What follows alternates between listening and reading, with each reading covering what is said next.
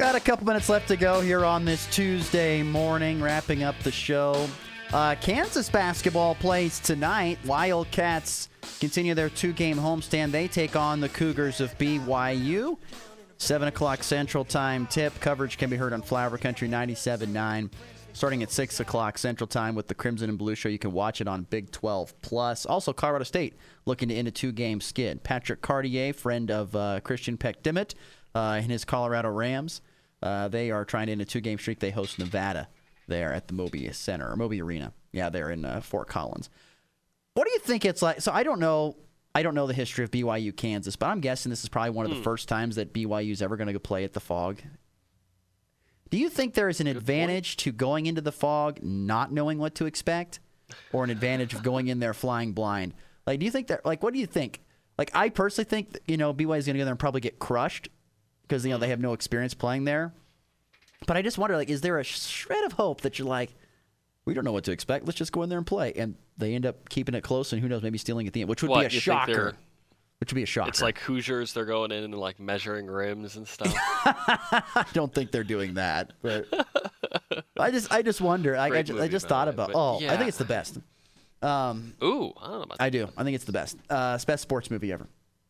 Okay. All right. I think it is. We can discuss that later. For a different time. But anyway, I'm curious. I don't know. I still think KU is going to win handily in this one, but like I said, it'd be interesting to find that one out. Find that one out for sure. Hey, they need some momentum coming down the stretch here, and BYU fresh off of no longer being ranked. I'm sure that gives them a little bit of a dig and some, motivation, something to fight for. And I agree. Why not?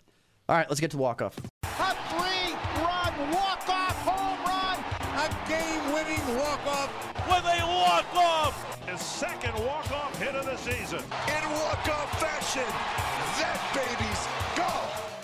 A little bit of softball on tap for today. Northwest Tech taking on Dodge City Community College down in Dodge. Another Jayhawk Conference doubleheader this afternoon.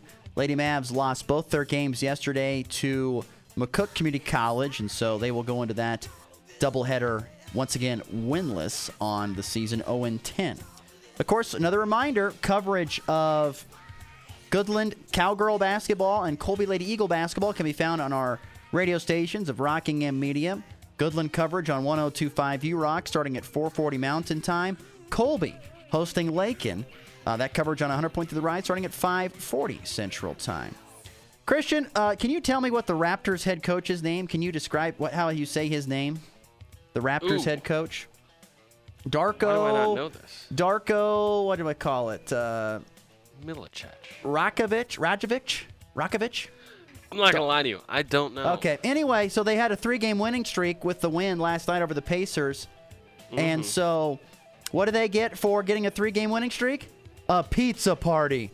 How cool is that? Hooray! It's like homeroom back in freshman year. I just thought that was funny. They cut the pizza slices real thin because they only want to get you a couple Coach for the whole team. Coach Darko says, "Hey, if we win 3 in a row, I'll get food for you." And the guys wanted pizza party. Amazing. That's pretty funny right there. We have 3 broadcasts we get out on time in a row. That's right. We're out of here, folks. See you back here again tomorrow on the Morning Blitz. See you then. It's been the Blitz.